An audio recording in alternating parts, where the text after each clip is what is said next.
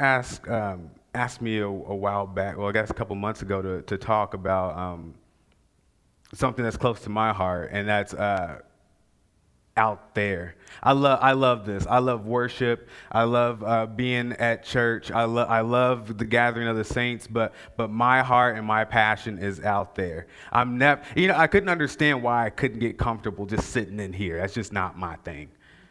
I love it. Don't get me wrong. I love praying, preaching, prophesying, praying over situations and seeing God move. But how many of us know God moves here to move out there? And so we don't see it unless we go out there. We can sit here all day long, we ain't gonna see it. And so my passion is out there. And it's funny because when we got ousted, I should say, sent out by the Holy Spirit, 'cause we were comfortable. It's like we were very comfortable. Our child who is with us now, his name is Campbell. He kind of was a representation of how we were. He didn't want to come when he was supposed to come. His due date, he passed his due date, and he was chilling. He didn't want to come out, and they had to make him come out. They had to induce labor, and that's how we were. We were comfortable. I wrote in my Bible I was never going to go back to Colombia. I etched out as the scripture where it talks about Jesus says, "Out of Egypt I call my son." I marked that out and said, "Out of Colombia," because he didn't never return to Egypt. Well, I think God laughed at me that day and said, "Yeah, okay, I'll let you have that one." I got that for 15 years, and then that's when he said, "Hey, it's time to go." I was like, okay, I've been to Tucson. I was like, is that where we're going? He's like, no, you know where you're going. I was like, no, I don't. And he's like, anyway, I won't get too far into that. I'll tell that later. I'll go into that. But I must say first, man, I love the way you guys do worship. It's for this area. I don't like going to places. I would not expect you guys to worship the way we do in Columbia, because this is not Columbia. This is Kirksville. And there's a people around here who need what is here in Kirksville. They don't need what's in Columbia. They need what's here in Kirksville. And so it bugs me when I go places and it's like, oh, this feels just like Columbia. There's a problem, because y'all probably ain't been in the community, because the community don't feel just like Columbia. It's like Kirksville, or it's like Greentop, or it's like Novinger. It has to have some kind of resemblance of the community. If it doesn't, you got to get in the community. And so I love that. I feel that here. And I love that you intermingle it with prayer. We're learning that back home. Our worship leader is just going to this place where he's finding out, wait a minute, worship is prayer, just set to music. And we got to get this whole vein where we're praying and worshiping, we're worshiping in our prayer, and we're seeing the breakthrough. Why would God give a man so entrenched in war the ability to write the Psalms?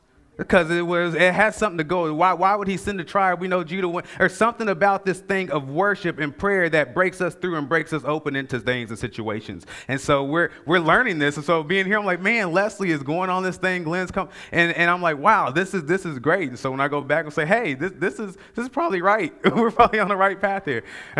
Sometimes you're just like, I don't know, we're throwing rocks in a bucket, but. So I appreciate that. If there's anybody here that served in the military, I want to say, happy Veterans Weekend. It was Veterans Day. Thank you for your service. Seriously, this is such an honor. My great-grandfather fought in 2 world wars. I have a great uncle who fought in Vietnam, and I had an uncle who fought in the Korean War. So. I did not go and enlist. They are way tougher than I am currently and ever was. So, and they used to remind me of that fact. So, but I respect the office of that place of military, that place where people have sacrificed something. And really, those should be the most prolific preachers. And so I saw some hands raised, so y'all got some messages to prepare, because, you look at the book of Philippians, and Paul's saying, y'all know something about this because you're a military town. So that's my 2 cents. I'm not here to talk about that. So anyway, on with what I come to talk about is preaching the kingdom or punching the clock is the title I gave it. It's cheesy. A lot of what I come up with is cheesy. The good stuff in here is from God. The cheesy stuff's from me. So if it sounds cheesy, you know where it came from. But for me, a paradigm shift was that marketplace. We call it the marketplace. You go across the street to Hy-Vee, or you go to the gas station, or you go to Walmart. That's called we call it the marketplace. You're then in the marketplace. And the paradigm shift for me was once we go to the marketplace, We all of a sudden came outside of the places of God and left everything at the door of the church to enter the marketplace. And really, the marketplace is the mission field. We're sent out on Sunday to the field throughout the week. And so Sunday morning is just a celebration and a sending out for everybody in the church to go to their mission field, because that's your mission field. And so, I remember having a conversation with one of my good friends. He was like, where are the miracles? Where are the, when Christ went, and we're sitting there and we're sparring back and forth. And it's like, it's interesting, though, that how many miracles did Christ do at the synagogue? Do you want to know how many miracles Christ did at the synagogue? He did do miracles around the synagogue. But how many times did Christ walk into the temple and do a miracle? I'm not going to give you the number because I don't know myself, but it's not very many. But it's not very many. But most of his miracles were outside of where people in the synagogue had to come spy out and say, hey, he healed on the Sabbath.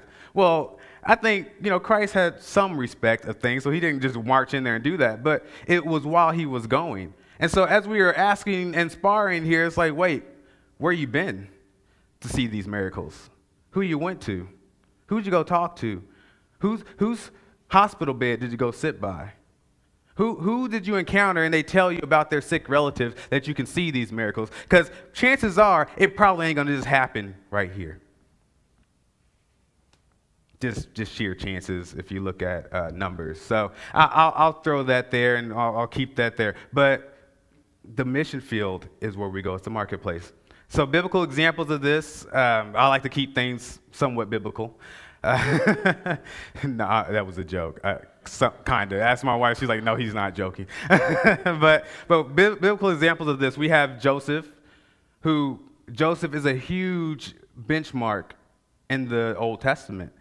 Well, majority of Joseph's ministry, other than his getting the left foot of fellowship, because, he got sold from his family into Egypt, a pagan nation, and became what? The second in command in a pagan nation. He wasn't second in command in Jerusalem because we didn't have Jerusalem yet. He wasn't second in command back where he went to where Abraham dug wells. No, he was second in command in a pagan nation. So we read that grueling story of what he had to go through and what he endured, in Egypt. You have Daniel, who was, again, places of second in command, places of authority in Babylon and Persia. And if you know anything about history, world history, Babylon and Persia were terrible places.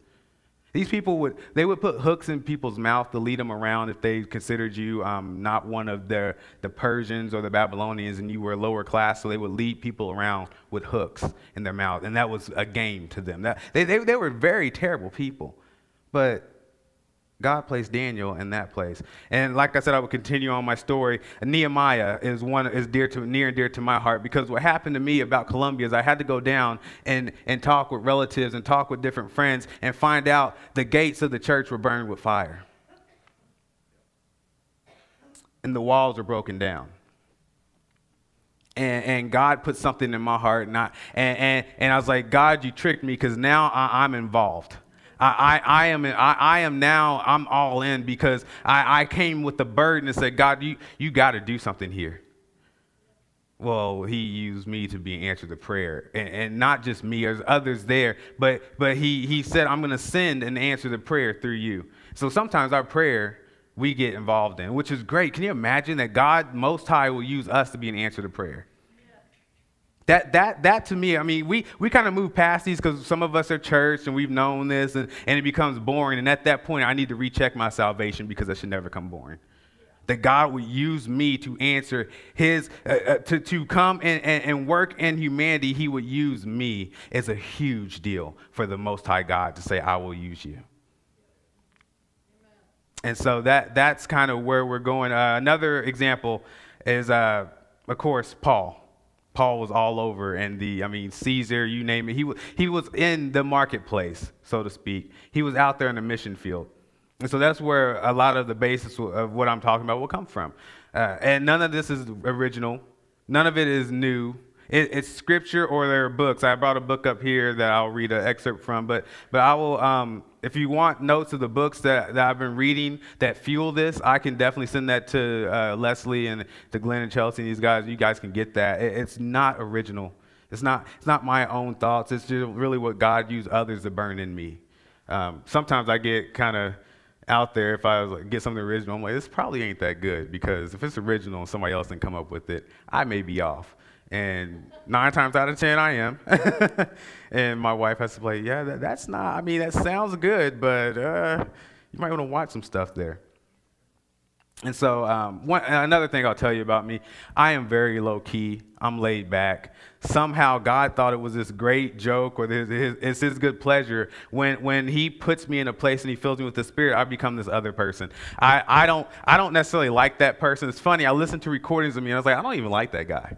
I don't even, who's this guy? And you know, it's funny, they said about Paul, he who is intense, or who is very boisterous in his letters is very small in person, is what they said of Paul. And so I was like, okay, I can see that. I see what you're doing there, God. But it's something about his Spirit that gives me unction and energy, and I'm just like, wow, this is the move of God in my life that I hope translates and inspires others. And so that I'll tell you that too. And so as Chelsea is doing, she's amening. I sometimes may get asked for some participation. We can make this a long or short. If you want to make it long, don't get participation. And but if you want it short, in 30 minutes, you get participate. They know this back home. CJ, our worship leader, he definitely knows this. He'll shout me down. He's like, okay, it's lunchtime, so it's time to go. But I'm being facetious. But I think there's a us. When someone's up here speaking, it's not just that person. It's our spirits joined together and God doing an impartation in the body. Yeah. That's right. It's not a one-man show. It never was meant to be. And if you study where people get that one-man thing from, it came from the old covenant, not the new. Not saying that we do away with the old, but the old was obviously a foreshadowing of the new. And what we see in the old translates to, because it says that one man in Moses or David or Abraham is supposed to be, or Adam is supposed to be the foreshadowing of Christ Jesus. And then he comes and he disperses among 12. And then those 12 disperse among 70. And those 70 disperse among 500. And those 500, 5,000. And we see Paul going around. And you see his circles huge. Why? Because it wasn't about a man. And never will be. And we wonder why we see churches fail and fall, because they put this man up there who is half cooked already, and then he goes through and he falls. Why? Because God says, I didn't sanction that. Y'all go ahead and do that. I didn't sanction that. It's about a people. Yeah.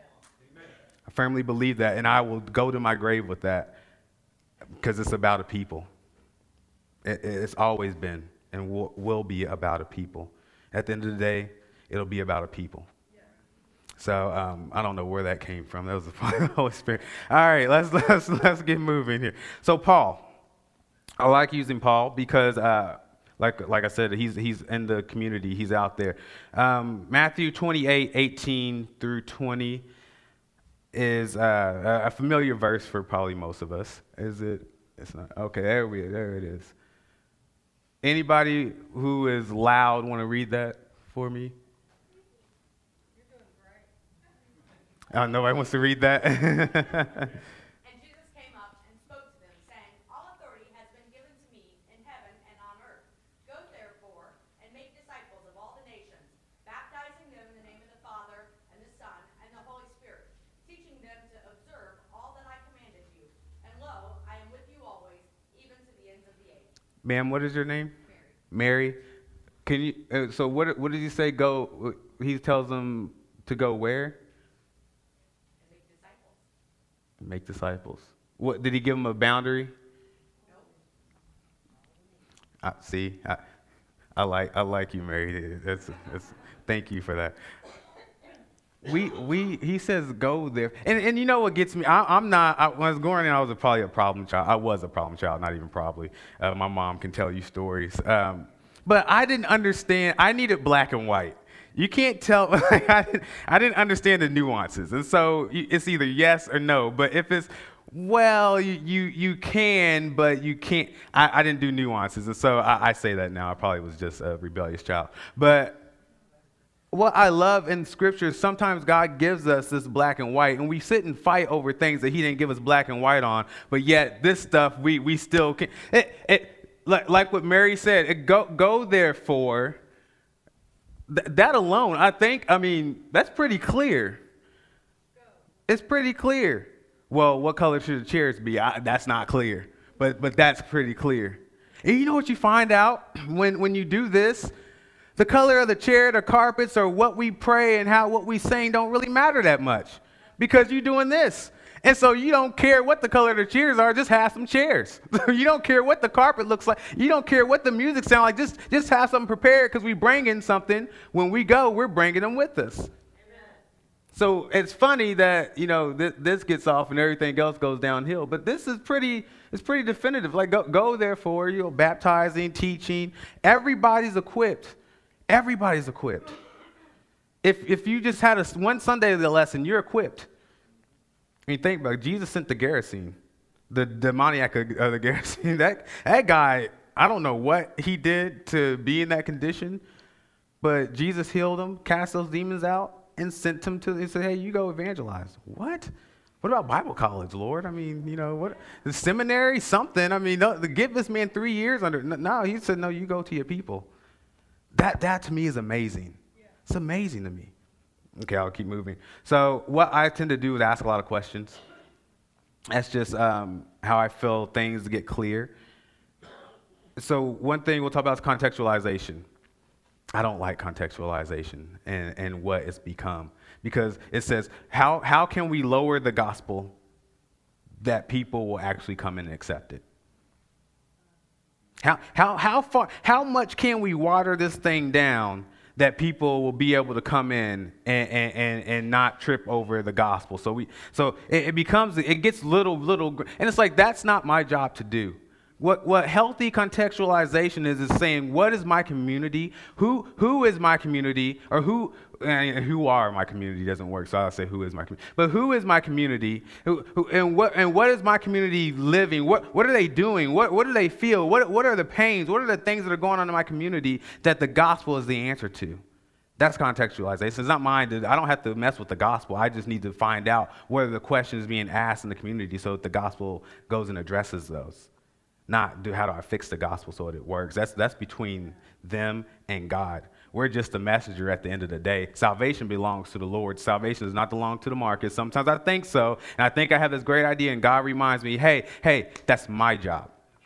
Do your job. The New England Patriots, I hate them, but that's their do your job. That's Belichick's system. Look, I don't want you to be a receiver. You're a defensive end. Do your job. And I'll worry about the rest. And that's why they mesh, because he puts them in, you do your job. And if you don't, you're going to Cleveland. And don't nobody want to go to Cleveland. So, as we've seen, ask Jamie Collins. Anyway, so that's the system. And this is what God has a system. Do your job. I'm not supposed to convict somebody of their sin. If you read the Bible, whose job is that? Anybody. Holy Spirit's job. Why are we trying to do his job? And if we're half as good, he's been doing it for a long time and is great at it. It's not your job. Whose job? Salvation belongs to who? The Lord's. So whose job is it to actually save somebody? God's job. He's been doing that for a long. Do your job. We are just some plant, some water, but God causes the growth. Why are we trying to make things grow? We can't do that. We just got to do our job. And let's be a mouthpiece and go into the marketplace. And as I ask these questions, you don't have to answer these. Some of them I can't even answer, honestly. But you will be able to if you give yourself to it. It's just some I can't answer because I don't want to answer, honestly.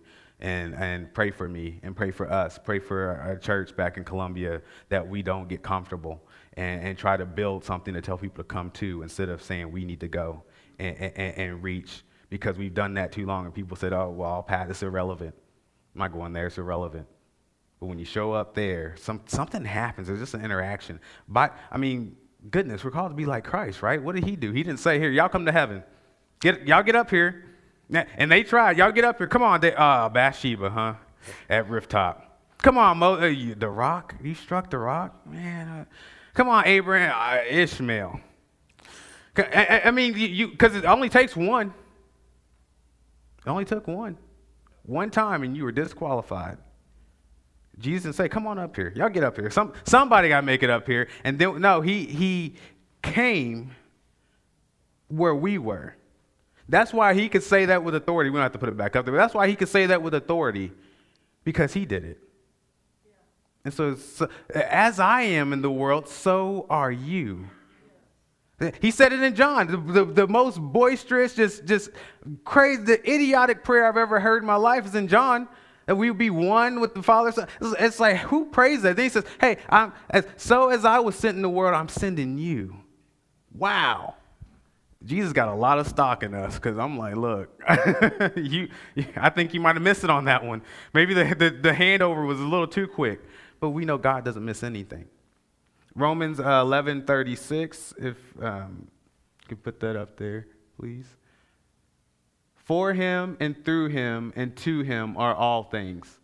To him be the glory forever. Amen. This verse will get you in trouble.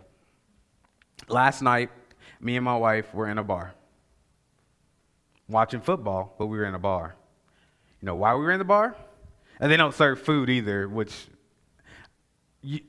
I'll get to that. So we were in the bar because one of my coworkers, who had the audacity to come to an Easter gathering with brought his whole family. I just invited him because I didn't think he'd bring his whole family. My faith, hey, I'm there. I didn't think he'd bring his whole family, but he brought his whole family, and they invite us to their house, and now somehow we're friends with the family. And so she had a birthday party. They like to drink, and she had a birthday party at this bar, and we went to the birthday party.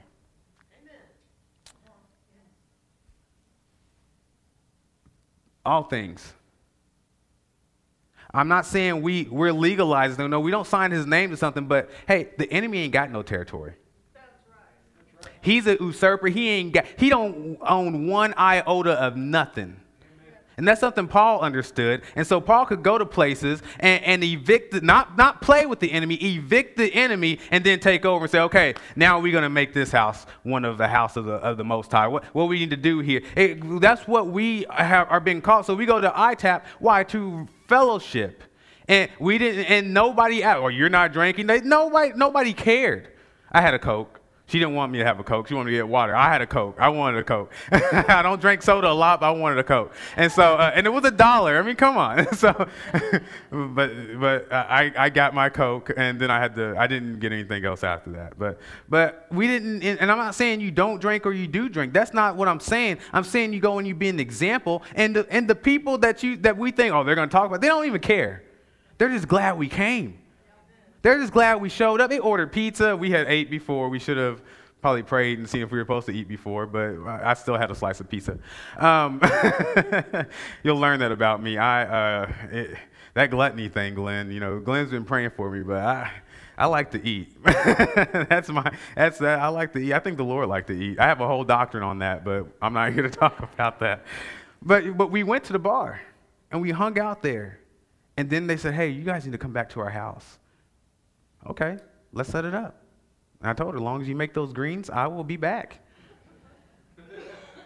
This couple is so close to the kingdom, yet so far away, but they're so close. They don't even know it. And so we went there, and that's where we go there with. The enemy doesn't own any of this. He doesn't. So here's some questions. What are the dominant values of those I work with, and how does the gospel redeem or reject these values? So this is for us when we're going to our workplaces, when we're going to Walmart, when we're going down the street, when we're deer hunting. I was out there yesterday. Man, y'all pray that I get a deer. I'm paying this $17, and I'm kind of getting sick. It's been like 4 years I've paid $17. And my parents work for the conservation department, so I'm sick of paying their salary. And I'm not, anyway, y'all pray for me. I'm a mess. But pray that I get a deer this week. I need to get a deer. And so I was out there. It was nice being out there, in the wilderness, but I'm out there for a reason. And so as you're doing that, as you're on the go, as you're conversating, it's crazy. We have a neighbor who's a big hunter. His name is Kelly. You wouldn't know him, but he's an older man. He went and scouted the land for us. We didn't ask him to do that, but the man's lonely. and his kids don't come around. And so he invited us in. He took us down to a spot. We're talking with this guy, and God says, you see that I'm at work everywhere. God's not a prude that says you shouldn't go there because you got to go to church. God says, no, if you go, just go in faith so that you can win some. It's not about not going. It's about when you go show up in faith. That's what it says. It's not, God's not a prohibitionist to fun or to things that we enjoy doing. Just when you go, just know that we're in him, we live, move, and have our being. There's no, I take off Christ and I go into my job. And I don't take off Christ and go into Walmart. Christ is in me. It's all in all. And so everywhere I go, him and the Holy Spirit show up. And so then I show up to hunt, but God's touching this man over here. And then I got to keep him on track and say, hey, I'm still trying to hunt. So will you make your salvation experience quick? You kind of, you don't need, look, y'all pray for me, but it's just that we show up in that and the element of who he's made us. Everything is the Lord's. The earth is the Lord's and the fullness thereof. What are the unique political, zoning, educational, and commercial concerns of the people I work with? You have to talk to people to know that. What are the third places frequently utilized by those I work with? What are those bars? The Ellis and Joe like that bar. They go to happy hour, and I don't like to go. I actually didn't want to go. I was like, I'm not going to happy hour. I'm going to go home and be with my family. And Jesus said, well, what if I'm going to happy hour? Like, well, Lord, I'm going to have to read you the Bible because you shouldn't be going to happy hour. And sometimes you get like that, and you're like, God, you should know. I mean, they drank there. Oh, okay.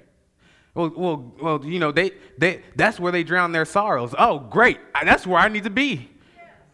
That's where I need to be. I'm all about healing where people need healing. They turn to alcohol. I can get in there, and I'm like, God, well, okay. So then it comes down to it, because you get those people who love rules. The real reason is they don't want things that happen because they don't want to do it. And they can't handle it. It's true. Look. You know what? We are not aiming for religion. We're aiming for the kingdom of God here on earth. Religion is dead and has not done anything for years. And so, be gone with that. Let's tell the truth and be honest, and we'll be changed. The reason I didn't want to go to the bar is I didn't want to go to the bar. And I could think of all these verses to support my opinion. And Jesus said, look, I don't care what you know about the scripture. I am the word. Don't tell me about I am the word. You're going to the bar, to the happy hour. And going to the happy hour, I've learned about people who have been just abused in ways, people who have had horrendous things happen to them. And we're talking at a bar because that's their safe place. That's their third place.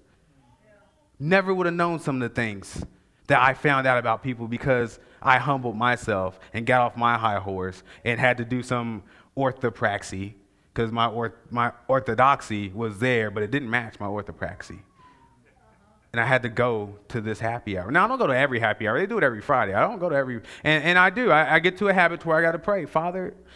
And you can do this, Father, are you going to this happy hour? You do. So sometimes you're like, and so and he's like, no, you know what? You go home. You're good. But there's those where it's like, you know it. You don't even have, it's the unction of the Spirit. You know it. Man, I got to go to this. You know those things. What does good news look/sound like at my workplace? And you guys are equipped to know that. Glenn's not equipped to know that. Glenn's not working there. You guys are there. Chelsea's not there. You're there. Mary's not there. You're there. You're equipped to know these things. God sent you there. And so you know what the gospel sounds like at your workplace. The problem is we bring them in the Sunday thinking we should bring them in to get the gospel, and it doesn't coordinate with where they are, and so they don't come back because it's like, well, man, you invite me to church, but I tell you, it's something different when you're the bringer of the gospel, because you know the context, you know where they are, you reach where they are. This is why it's about a people, not about one man or one couple. It's about a people. How does the gospel address the longings for good news expressed by the people at my workplace? And this is one of my favorites.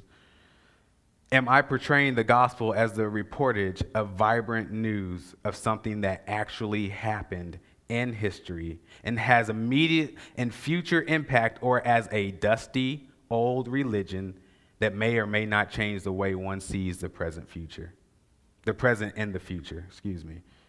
I'm going to read that again because I kind of botched. I just want this to, and we talk about impartation. I want this because this plagues me. Now, am I portraying the gospel as the reportage of vibrant news of something that actually happened in history that changes things and has immediate and future impact, or as a dusty old religion that may or may not change the way one sees the present and future? I'll give a story on this. There's a man when I used to work at Kraft here in town. I don't think it's Kraft anymore. It's Kraft Heinz, I think. But before they were bought out, I used to work here. And this man, and I thought he was an upstanding citizen. You know, a great guy, did his job, spoke well of people. He came running in and he said, "Hey, you like to look at, you like to look at stuff, right?" I'm like, "What stuff?" Is very vague. I like to look, but I mean, I have things I like to look at and things I don't like to look at. Well, this guy was alluding to pornographic things on his phone. And my first response in my head was, I don't look at that stuff. That stuff is, just to bring up this guard of, I don't, my rule system, Pharisaic, I don't do. And God says, no. Why don't you tell him why you don't look at that stuff? And I talked about my wife. You know what this man began to tell me? Man, my wife is really upset with me. She's been upset with me for 2 years. We don't really talk a lot. His wife actually worked there. She works overtime, so she's not at the house. It's funny when you don't go off a rule. I don't do, and you actually touch an issue that he didn't respond. Say, well, I won't show you that, but he began to talk about why he does, because that's just a fruit of a root. It's just a fruit of a root. I don't have this down. I've just slipped into this stuff. Like, I'm just like walking, and believe me, I'm thick. Like, so if I can do it, y'all definitely got this. I mean, this is something you got this. But God says, see, this is where if the gospel is vibrant, it changes something. If it's real, it changed the course of people's lifestyle. And so then my drag Mondays, I had to give up my drag Mondays. What I mean by dragging into work. I could have had a Monday morning just woe is me party. I could have let it. We go in, it's Monday, and God says, look, we're gonna have to talk about this, because that does not represent my kingdom. That does not represent my spirit. Matter of fact, you're anti what I'm doing. You can't keep running in there talking about your Mondays being terrible. It's like, well, God, Mondays are terrible. Like, this in my mind. I'm coming out, look, great Sunday, the day of rest. You said that 7 days. I mean, you're coming in. No, that's not you. Every day for you should be a good day. And it wasn't like what I had to do is, I love that Leslie exhorted us in. We have will involved here. Yeah. We have will. We can choose to say, it is not well with my soul. And I'm upset, and I think I see everything. I'm a negative person. It's not will. Or we can choose to take our will and to really look at things of what God is doing and who He is, and say, you know what? It is well. Yeah. The car broke down, but it's well. My son's sick, but it is well. My bills are due, and I don't have much in the bank, but it is well. I didn't get a deer this weekend, but it is well. It doesn't have to be a huge thing. Sometimes it's a little thing. I had to wake up at 6:30, and I usually, like, on the weekends, get to wake up at 8, but it is well. Yep. But it is well. And you go in with that, and people, it's little simple things. I mean, it's not rocket science. Little bitty things where people are like, man, why are you happy every Monday? Everybody else is dragging in here, and you come in with a pep in your step saying good morning to people. Because for me, it's not a lot I have to do for people to realize that. Because I could be a drag. Like, I could walk in and I won't talk to people, get to my desk. People ask me questions, and I'll look at them and keep working. Like, and my look is, I'm working, right? I got a job to do, and you should be doing your job. It's terrible, and it's true. All of this is true, but it's not. I'm not salt. I'm not lighting anything. I'm just left to be trimmed. But when I come in and I'm good morning, how are you? How's your weekend? People are like, wow, do you really care about my weekend? And they actually care, because we're Christians. We actually care. That it's those little things that portray the gospel. The other one is mobilization. Mobilization, we hear these, if you're ever getting to missiology or hear like missions things and people talk about mission, mobilization is a big thing. We need to mobilize, mobilization. Mobilization is only an act repeatedly over time. So an act repeatedly over time. Just keep doing it. You'll wear it down. You just keep doing it. That's what mobilization is. You keep doing it. Christ's followers on mission with God, following the Holy Spirit while demonstrating and declaring the gospel of Jesus to a specific pocket of people is mobilization. Your job site, it qualifies. Walmart, it qualifies. It's funny, I have friends who like to go to the mall. I do not like the mall. Not even a little bit. God's still working with me. I do not like the mall. I can't stand the mall. I pulled in a parking lot and immediately I feel like this Elijah thing where I want to call down fire on the mall. And so when we get there, it's hard for me to be at the mall. Well, I have friends who love the mall. And so going in, I don't even get past, I get in the cafe court and I'm done. I'm ready to turn back around and get in the car. We haven't even gone shopping yet. But it's just it's not my cup of tea. I don't like to be around a ton of people. That's just me. And God says, I'm glad that's you. So let me tell you about me. So here's what I'm doing. And so when we go to the mall, now I don't sit there and grimace. I've gotten better. I actually, have a pleasant face so that I'm approachable. Because a lot of times I'm not approachable and don't want to be approachable. And then, you go and you're looking for an opportunity. I didn't used to, and I'm working on that. I don't look for opportunity, but that's mobilization. It's going and looking for those opportunities, act repeatedly, looking for those things. And so that's what it's not going to a different, I hate that we make this about going on mission trips. We go on a mission trip like every day. We do. I mean, you go somewhere where you go and you encounter people we do that every day.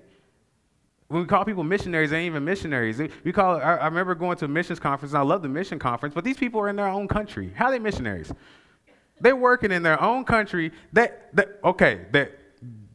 church planters or they're working in there, but they're not missionaries. They're at their own country. But in essence, we're all missionaries because we're sent by God with the message. And so in that, yeah, everybody qualifies, but goodness, everybody qualifies. So we are on mission. I hope this isn't boring to you, because this is not, I can talk about this all day long and not be bored, because let me tell you, if it had not been for someone who had been on mission, I wouldn't be before you. I'd probably be either in jail or dead, and the bets were out on either one. I had teachers who would tell me that. I had teachers who were betting on that. I have teachers I can't wait to try to run across because they probably have a heart attack. They're like, "You're doing what? What kind of, is it a Satanist church? What kind of church?" Like, serious. If it had not been for someone on mission, I would probably still be living a hellish lifestyle. Because somebody, and I'll tell you, it wasn't, Kirksville was the end result. That was God. It's like God had this grand scheme, and that's why I look at it, it's the long game for me. I'm not looking for immediate, although I want and I pray for immediate, but it's the long game. Are we in it for the long game? Because it took about 15 years for me to actually come to Christ, and there were people where God had them along the road for the long game to get me in to where He could put me in a place to reach me. Sometimes we just look for the immediate, we walk away, and we don't see the long game play out. Or someone else reaps the harvest, which is fine too. But there was this church there in Columbia, and they're still there. I don't know if the youth leader was still, but he would come and pick us up in our neighborhoods. Mind you, we only wanted to, me and my friends would go there. It was a Wednesday or Thursday night, because there are two things. Here's our motive. We could go, and hey, they had pretty girls in their youth group. And so we were going for the girls. The second thing was we could tell our moms we were going there. Then we could run off after we got there and go to the parties we wanted to go to. Win-win. So we'll get on the youth group bus. Now, I know some of us I wouldn't pick those kids up. But they had no idea what got sown to me. They had no idea what God was doing to me. And so now I'm always looking for this church to see if I could meet people from this church and say, hey, you don't know this. But because of your efforts and what you did, God led me to a process where I got saved. You don't know this, but this happened. And so they would do it, and they would do it repeatedly. And they saw what we were doing. I mean, they weren't unwise, but they saw what we were doing, and they still picked us up Religiously, they come get, and then my mom will go out and say, "You sure these boys are not giving?" Because my mom knew, moms know this stuff. "You sure these boys aren't giving you problems?" And he's like, "Oh no, Miss Brown, they're fine." And we were giving him problems, but there was something in his spirit that said, "I got to repeatedly do this because God is reaching these kids." Now, all of us didn't get reached. Now, or some I'm working on, but God did. He used that to start the process. Okay, I read that already. Yeah, I'm going to skip through some of this. No, Campbell, it is not your turn. What do you currently possess that would be beneficial to, actually I need to back up to be able to read that. So we're going to go into, this is specific. You can write this down if you want. You can put this in your mind if you want. I don't like to take notes because I never look at them. And so I try to keep it in my mind, or I'll text myself because I look at those. I've been trying to be creative because I don't like educational stuff. You wouldn't know that from what I'm going through, but I really don't. It's all God. I do not like, I loathe school. I always got an A in PE. I got an A every PE class. Never got a bad grade in PE, but it doesn't marginalize out across the board. So if you just get an A in PE, you're still failing if you get an F and everything else. So I found that out pretty early on. But I had an A in PE. And lunch, I loved lunch. I thought that they should give you a grade for lunch because I think it's an art to eating. Again, we're back here. There's an art about it. You should get a grade for that. But I'll maybe press for that later on. I think there should be a grade for lunch. If you eat well, you should get an A. I would have gotten an A in lunch. But so anyways, you're thinking, just put it in your head or however you think about it. But this is for us to mobilize us. Who has God called you to serve? And mind you, it's somebody. If it's not someone, you're probably gonna die tomorrow. That just got somber, but that's the truth. If God didn't put you here for you to reach somebody, then you're probably. Damon used to tell this story. Damon Sturm. I love Damon and Jackie. But this is why stuff goes long. I gotta do the relational connections. Damon and Jackie have been friends of ours for years. I think Jackie taught her basketball, Gabriana's basketball team. Damon has been a soccer coach. Caleb has been a soccer coach. Those were the meanest soccer coaches I ever had in my life. I learned so much from them, but no pain, no gain was like the name. I don't know if Caleb, you remember those little shorts we had to wear? That was so messed up. But they were like, you look and watch soccer, they wear short shorts. Well, we're in Kirksville, we don't know. And Caleb's like, man, you guys suck this up. You don't wear them, you don't play. Well, we wear the shorts. But people could say, well, man, were you hurt by that? No, it was an amazing time. I think people need to suck it up sometimes. It was an amazing time. I had some of the best times of my life in those times. But Damien used to tell this story about a lady that the doctors gave her, notice she's probably gonna die and needed healing. And he said this lady, I think it was at the reservation. He said this lady was so cantankerous. She's just a very ill person. And he told her, he said, you know what? Why won't you pray and see if God would prolong your years on earth, but what is God going to get out of this? And we're not going through doxology and all. I'm just saying this is the story. And so the woman went and prayed to God, and Damon said before he knew, this woman was like witnessing at during the services, at front worshiping, and just had this zeal and vigor. Well, she didn't die.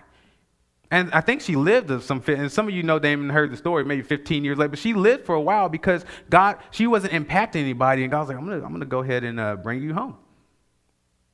And so who are we called to serve? Everybody here is called to serve somebody, some people group. Now, some are small, some are big. That's not a merit. That's just who we are. But you were all called to serve somebody. So who are you called to serve? And be specific. Ask it. I know for me, Ellis is someone that God has called me to reach in Columbia. Ellis Carter and Ellis and Joe Carter. They're people that I know, without a shadow of a doubt, I'm called to reach in Columbia. Sam Bradley is another person and it's at my workplace. But I know these people, this is specific for me. I know this. These are people I'm called to reach. You know these people as well. What are the 5 most pressing needs of that group? Think practically. What are the 5 most pressing needs? Mine is very easy if I would just stop fearing man and fearing God. and walk in that reality that God is who he says he is, they all need family. Every one of them, they come from terrible families, just jacked up, just messed up family situations. Stuff that I had never heard before, especially Sam and these different ones, just messed up family situations. Well, that's easy. It seems easy. It's not easy. Believe me, I struggle with this. It's not easy. But for them as family, it's not that for everybody. So think practically, what are those needs? I will tell you, in a year, if you as we're going through this, if you do this, you'll be looking for another, or expanding. You'll be looking to expand this sanctuary. It's not about size and numbers, but I'll tell you, this grows your church. There's nothing you can do about it. So if you don't like larger churches like myself, then you'll have to, tell Glenn, guys, side, you got to leave and go find somewhere smaller. But this will grow your church. That's what it does. God is he grows. That's what he does. And so this will do it, and it will be through you. And it will be through people. Glenn won't even know some of these people. So I won't even know some of these. Leroyce won't even know some of these people. Like, who is it? Oh, well, this is my coworker's daughter. And it's like, man, and they'll just have to call them by what they do. Like at church right now, we're kind of getting to the point, not in growth, but as people that we've touched and we've been around, where they're like O's people. We have a lady whose name is O. Amase is her whole name, and she's from the Gambia. Well, you can probably notice that people who are international tend to gravitate towards Amase. So Amase has she has these people that we go places, she's hugging these people, kissing them. I'm like, who are these people? Those are O's people. I don't know those people. O knows them. They're O's people. And so you'll get to that point where you'll see, you'll see Mary's people. Like, man, those people, they come, well, those are Mary's people. And not that we label people that belong to, but in the relationship, people are grafted in and joined to you. That's how it works. So your church will grow. I guess that should be good news, but someone like, I'm an introvert, man. Like I am, and so someone like me, that's bad news. I'm like, man, well, can we just get a church of 6? I'm good with that. I could do it. What do you currently possess that would be beneficial to that group?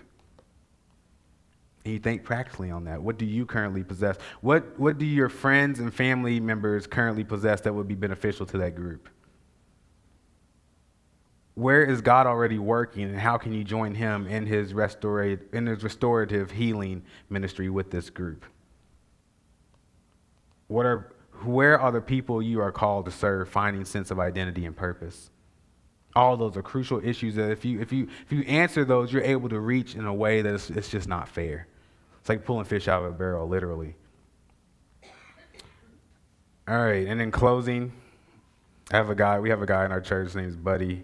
I always have to, it's like, Buddy, I'm closing. I only got 2 pages of notes. Buddy is not full now. 2 pages or even a page and a half means nothing to me because I tell too many stories. And so I'll tell Buddy, I have a page and a half of notes, and he just kind of looks and smiles like, yeah, whatever, that means nothing. How many stories you got? Yeah, we'll do Daniel, and we'll breeze through this. But one thing I do want to touch on is the influence that Daniel had. Daniel had just extraordinary influence in Babylon and in Persia. He just had, it flowed through him. So what is influence? As Glenn talked about this influence in the sphere and the people he's working around, influence in a region, that's true. You have influence in a region. I think God doesn't look at just what he's able to zero in on one person, but God's plans so beyond that. You're here in Northeast Missouri. This is where we came out of. This is where I got saved. This is where I learned the gospel and learned how to live. I'm used. You get me. We go to a place. And I'm like, it's not. We're some. I think it's just all black people here. I'm like, baby, there ain't no white people here. And because I'm used to being in Northeast Missouri, around a lot of white people. That's what I'm used to. So we go, I'm like, are we the only white people here? I mean, okay, I get it. Are you the only white? So, when you get to that point where you end up transcending cultures on accident, you're somewhere. God is moving you somewhere. I don't fit nowhere. I really don't. And so I got the gospel from here. God trained me up here. I got married here. This is where my family started. This is where I have family members. This is my home away from home. I've been able to connect with guys in Colombia that they're from Novinger, came out of Edina, came out of Kirksville. You know, I've been able to connect with God. Why is that? Because they're like, man, you kind of understand some things that I wouldn't think you understood. It's like, yeah, it's because, you know, you can't hear it, but that's my home too. That's where I'm from. And that's where I learned Christ, where I was raised. 15 years of my life was spent here. God looks at a region. Had it not been for this place, we wouldn't be there. Hey, and guess what? Quincy's the same way. This is where Jermaine and Maria formed this is where their family started. This is where Maria came and learned the things of God. This is where Jermaine came and met her and began to get engrossed in the things of God and worship in the church and was formed here. And he's in Quincy. God's always bigger than what we think he is. It's great to be here, but it's not about here. He's in a region. That's why Glenn could say, hey, I want to go in a region. I mean, don't get me started with Heartland. Goodness. I mean, those of us in this room know a ton of people out there. It's about a region. And so as you affect, man, I've met so many people in Columbia from this area. It's crazy, from Macon. And I'm like, what are y'all doing here? Well, that's where they came. I mean, connections where I was like, wait, do you know this person? I think my sister-in-law, her sister met a couple that's from Edina that knows people we know in Edina. It's crazy. They're our neighbors. It's phenomenal how God puts us together. So it's not just, you have influence beyond where you are geographically placed. You have influence beyond that. So I want to touch on influence real quick. Influence is just the flow. It flows from you. Influence is not something you work at, you develop, it flows from you. Like Leslie's influence, if you watch me around Leslie, Leslie's a leader to me. Because I remember seeing her when they were here in Kirksville. I remember being in Tucson and being around, looking for some sanity in a place where there would be some clarity. Leslie was there. And so to me, people are like, oh, you know Leslie? It's like, oh, do I know Leslie? it's like, does Leslie know me? She carries weight. Why? Because she has influence. She served. She cared for. And so it's not about, well, you're a pastor down there, shouldn't you? Aren't you? No. She has influence. She could come down there any day of the week and say, hey, I've been thinking about this about you guys, and we tell the church we're meeting on a Wednesday to hear what Leslie has to say. Why? Because that's what influence is. It's not something you work up. It flows from you. It's flowing. So influence is something that flows out and causes change. Usually a force that is imperceivable or hidden, like the leaven. You know the parable of leaven that you put it in there and then the whole lump gets leavened.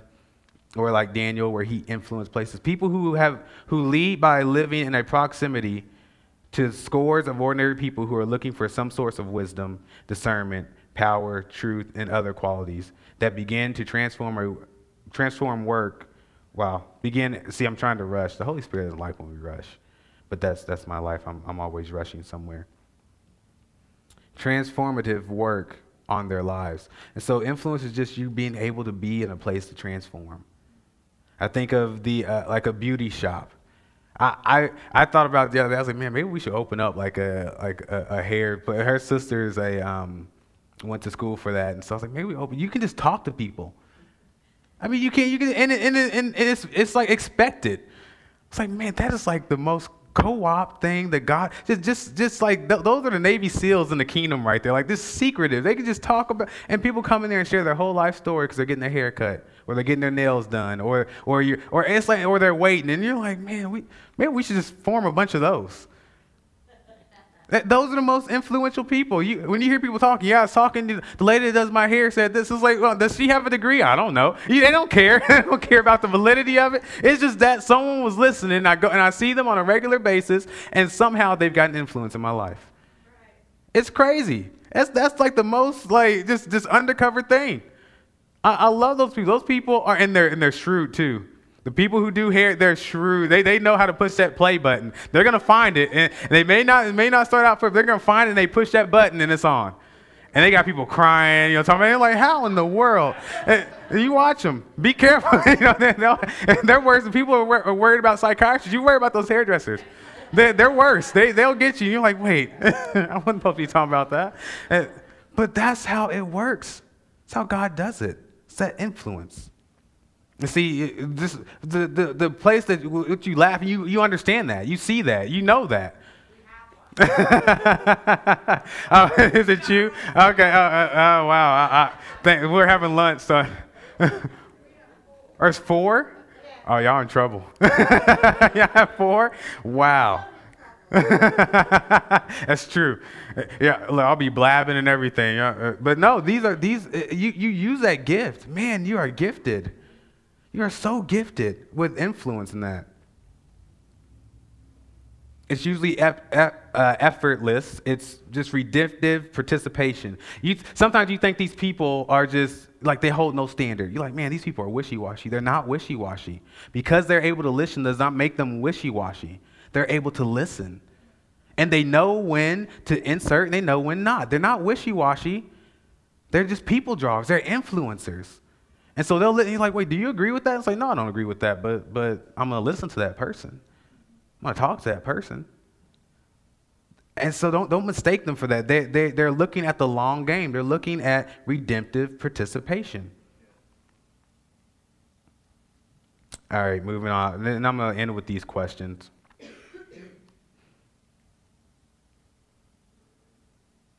Actually, I'm going to end with this. The questions, I'll send these out to Glenn, and so you can get them. But I feel like this story is probably more applicable. We have a lot of refugees in Colombia who are from Bosnia. They were able to come over because of the war, the Bosnian and the other country there, the Bosnian-Serbian war, and they speak the same language. They look the same. And they were killing each other by their drug. I mean, when the Soviet Union fell, and it was a tragedy, and still is. I mean, these people, you'll talk to them, they'll tell stories of it, and they've lost their whole family. They'll cry about just what their elders had to go through. And so this story actually was interesting because I had never heard it, but I'm just going to read it here. On May 28th, 1992, and that was when the hotbed of when it all kind of came to light, when people were actually taking note, the principal cellist in the Sarajevo opera dressed in his formal black tails and sat down on a fire-scorched chair in a bomb crater to play Albini's Adagio in G minor. The site was, and that's just to play a piece, an orchestra piece. The site was outside a bakery in Sahalmovik's neighborhood where 22 people waiting in line for bread had been killed the very previous day. During the siege of Sarajevo from 1992 to 1995, more than 10,000 people were killed. The citizens lived in constant fear of shelling and snipers while struggling each day to find food and water. Smolovic lived near one of the few working bakeries where a long line of people had gathered when a shell exploded. He rushed to the scene and was overcome with grief at the carnage. For the next 22 days, one for each victim of the bombing, he decided to challenge the ugliness of war with his only weapon, beauty. Known as the cellist of Sarajevo, Smolovic not only performed outside the bakery, but continued to unleash the beauty of his music in graveyards, at funerals, and the rubble of buildings and in the sniper-infested streets. I never stopped playing music throughout the siege, he said. My weapon was my cello. Although completely vulnerable, Smolovic was never shocked. It was as if the beauty of his presence repelled the violence of war. His music created an oasis amid the horror. It offered hope to the people of Sarajevo and a vision of beauty to the soldiers who were destroying the city. A reporter asked him if he was crazy for playing in the war zone. Smolovic replied, "Why do you not ask if they are crazy for shelling Sarajevo?" That story gets me every time. It's just and that actually really happened. I got to talk to some people who are from Bosnia, and they remember that. They recall that. But he used his influence to not curse at something that was going on, but to say, and that's why I mentioned the hairdressers, to say, you know what, I'm going to use what God gave me to bring beauty and to reverse where there's already a curse in this place. That's the beauty of evangelism. I hate calling it evangelism. The Bible calls it evangelism, so I'll stick with that. But it brings this whole thing up when it's really just going out and reversing the curse where there is one, because God's given us the ability to do that. He's given you the ability to do that. And really, this area is counting on you to do that. And so these last 6 questions, are you living in a way that requires God's supernatural power for your calling to be lived out? Mind you, I don't have these down. so don't ask me these back is what I'm saying. I don't want you to ask. No, I'm joking. Are you living in a way that requires God's supernatural power for your calling to be lived out? Are you taking the kinds of risks and dreaming the kinds of dreams that will never reach fruition unless God shows up and provides what is needed? Are you radically trusting that God will provide when you are faithful to give? Are you trusting God to show you when and what to speak and to whom? Are you trusting God to reveal sin and selfishness in you? And are you fully repenting of your sin by seeing it, owning it, and turning from it so that you can get your eyes off yourself and see the hurting and poor with Christ-like compassion? And I close there, and I don't close there to say, oh, we brought it down to the sin issue. No, the sickness of sin is that it makes us focus here instead of there. And so I just would ask that as you heard this, just think of one person that you can say, you know what, I can share this with them. Because all it takes is one. Or if you're gifted, 12. Or if you're a hairdresser, you got a whole arsenal of people. And we can have I want to have a meeting after the service with the hairdressers because I want y'all help me with my issues. No, but really, just one person. One individual, one life. And if that brings fear, say, God, what is it in me that makes this unavailable to my spirit? What is it in me that I need to ask someone to pray with me over, that asks God to move so that I'm able just to voice the move of God that's going on inside of me? Because it's in all of us. It really is. Glenn?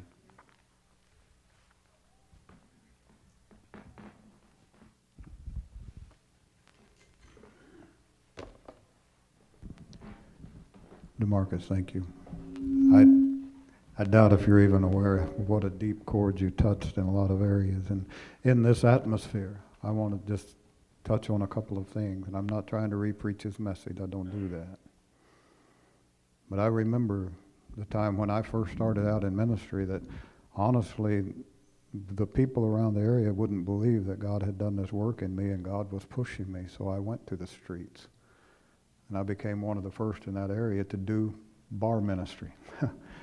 Every Friday night, my brother and I would go to the bar, open our Bibles, and sit and drink Diet Coke. And it was amazing how many people would come by. And we'd wind up praying with the rape waitresses. We'd wind up praying with people. And the bartender there even began to say, if you can hold that till Friday night, we got some people coming down here that'll pray with you. Think of that. One time we went to a bar that wouldn't let us in, and so we set up outside and just started praying with people. People started coming out of the bar to be prayed for. Pretty soon the owner came out and said, we've emptied the stage. You guys might as well come in and preach because you've emptied the bar. In that bar, 26 people got saved that night. I'm just telling you that we've become, not all of you, but many of us have become the Sanhedrin, where we measure doctrine and decide whether or not the people should follow it. When in reality, for some reason, Jesus was accused of a lot of things because he was out among people. And this is an important message in our steps of growth, DeMarcus. Thank you guys for taking the time from your house and coming to our house. You hairdressers will love just a story I heard just this morning. There's some people that had built a very successful nail, whatever they do with nails. They built a very successful business. 90% of their business was prostitutes. These people got saved, and they were asking themselves, how can we not lose our clientele yet live out our salvation? The husband was a singer, so he said, I'll sing worship music and you do nails. And they did that, and in the course of just a few months, over 500 prostitutes not only got saved, but had their lives changed because somebody stayed with it. Somebody took it outside of the house and began to let people know that God had changed their lives and he could change theirs. Folks, God didn't come to take us completely out of the world. He came to empower us and move us into the world. That we'd be in the world and not of the world. Instead, we have become of the world and very little in the world. And this is the kind of preaching we need to, I need it. I need to be reminded. And thank you. Thank you. Thank you. Let's pray. Father, thank you so much for this message, for DeMarcus' willingness to present it. God, I know these things are not easy to do because we're presenting something that is so contrary to our thinking, but we know it's God. And Lord, I agree that if we do this, this house will grow. I also agree that we kind of like our close-knit family. But God will open the doors and expand it if you'll bring them. We'll do that. Now, God, help us to go forth having made a commitment. God, we ask you to bless the meal downstairs. Lord, help us to just enjoy one another. And Lord, I pray that about a big crowd of people gather around DeMarcus and ask him questions, pull him out of his introversion. No, God, you do what you want to do. Lord, we love you. We thank you. Thank you for this day. Thank you for these people. Amen.